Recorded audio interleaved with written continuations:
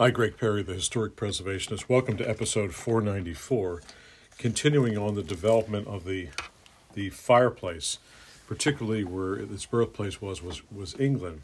So we're going to continue where we were. We left off with talking about accoutrements for the fireplace and overmantels, etc., how they were developed by English designers throughout the centuries. So let's pick it up and continue and run with the ball on that. So this fashion lasted throughout the reigns of George I and II, but does not appear to have found much favor with the architects of that time, nor are the examples of chimney pieces to be now met with numerous. Its influence may be seen in the hob grate and in the fender. Side by side with the florid French work in these 18th century books of designs, we find designs in the revived Gothic style associated with Strawberry Hill. That many-sided designers, like William Kent, whose decorative work never exceeded mediocrity, was captivated by it.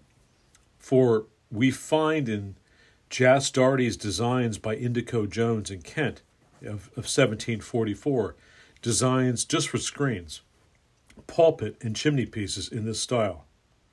Some examples remain, as the large chimney piece in Hopton wood stone, which reaches the floor to ceiling in the hall of Tissington Hall in Derbyshire. Triple clustered and beaded pilasters run up each side of the fireplace into the overmantel and terminate with crooked pinnacles.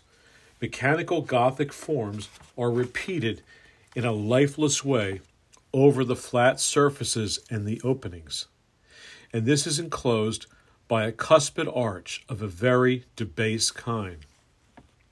Into this medley of styles came a leavening influence, first by the publication of Stewart and Rivette's Antiquaries of Athens in 1742.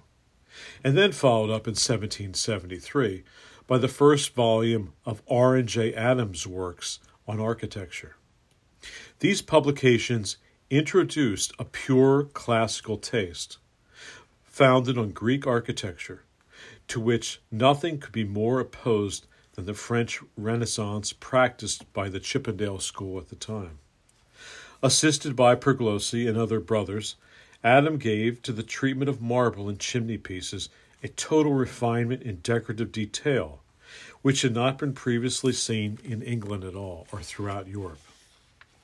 Their influence was widespread. Many houses were designed by them for wealthy patrons in the country, and they were builders in London also on quite the extensive scale. For their best chimney pieces, they had used the pure white stationary marble with yellow sienna and verd antique for inlays, and for cheaper work introduced ornament of composition laid on wood. For overmantels they used large mirrors in light gilt frames, or as an alternative, a medallion figure subject, with stucco ornamentation, carrying the decoration of the room into the chimney breast. The fire grate received their careful attention from drawings by them in the Soane Museum, and the ornament then introduced was largely applied to grates and cast iron, for which it is particularly suitable.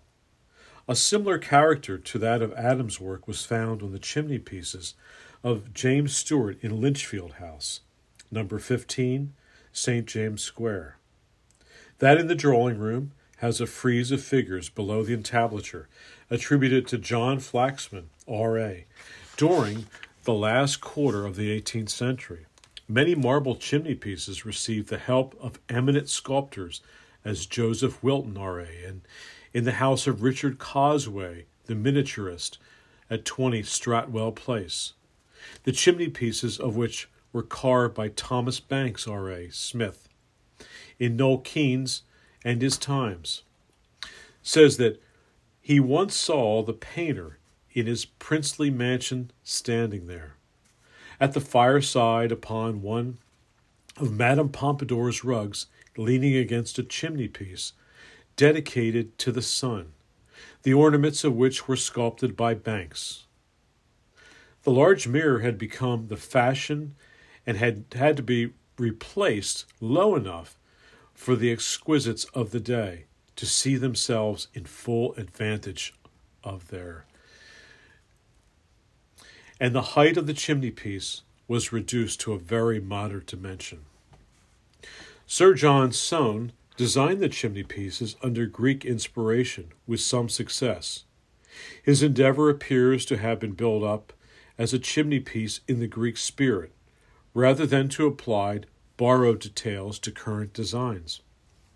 The fire basket with short side supports, which has been referred to at Penhurst as an early form of a coal burning, continued to be made with details influenced by the style that was in vogue. Obelisk of pierced brass on 4 small pillars took the place of the short columns, and the pierced brass apron of flowing design was placed below the horizontal bowed bars. In others, scrolled feet sufficed to support the basket.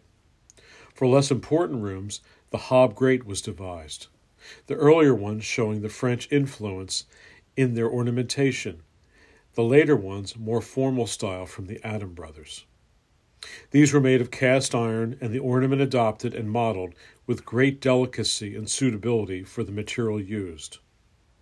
The Stove Grate Maker's Assistant, the book, by W. Gossip, published in 1771, shows many well-designed grates of the basket type, and a few hob grates of less merit.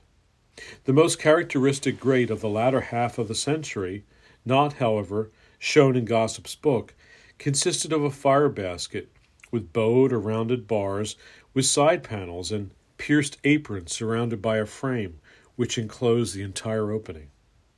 These were ornamented with studs and bosses and sometimes even engraved, and had fenders to match. General proportions and details were most carefully thought out and produced a very satisfactory result. At the same time, efforts were made to improve grates from the economic side, and various plans were devised. The chief of these improvements was Count Rumsfeld, who devoted himself to improving the construction of the fireplace openings and the form of the mouth of the flue, and left a series of essays on the subject. In actual fact, he devoted his entire life of this, his 50 years.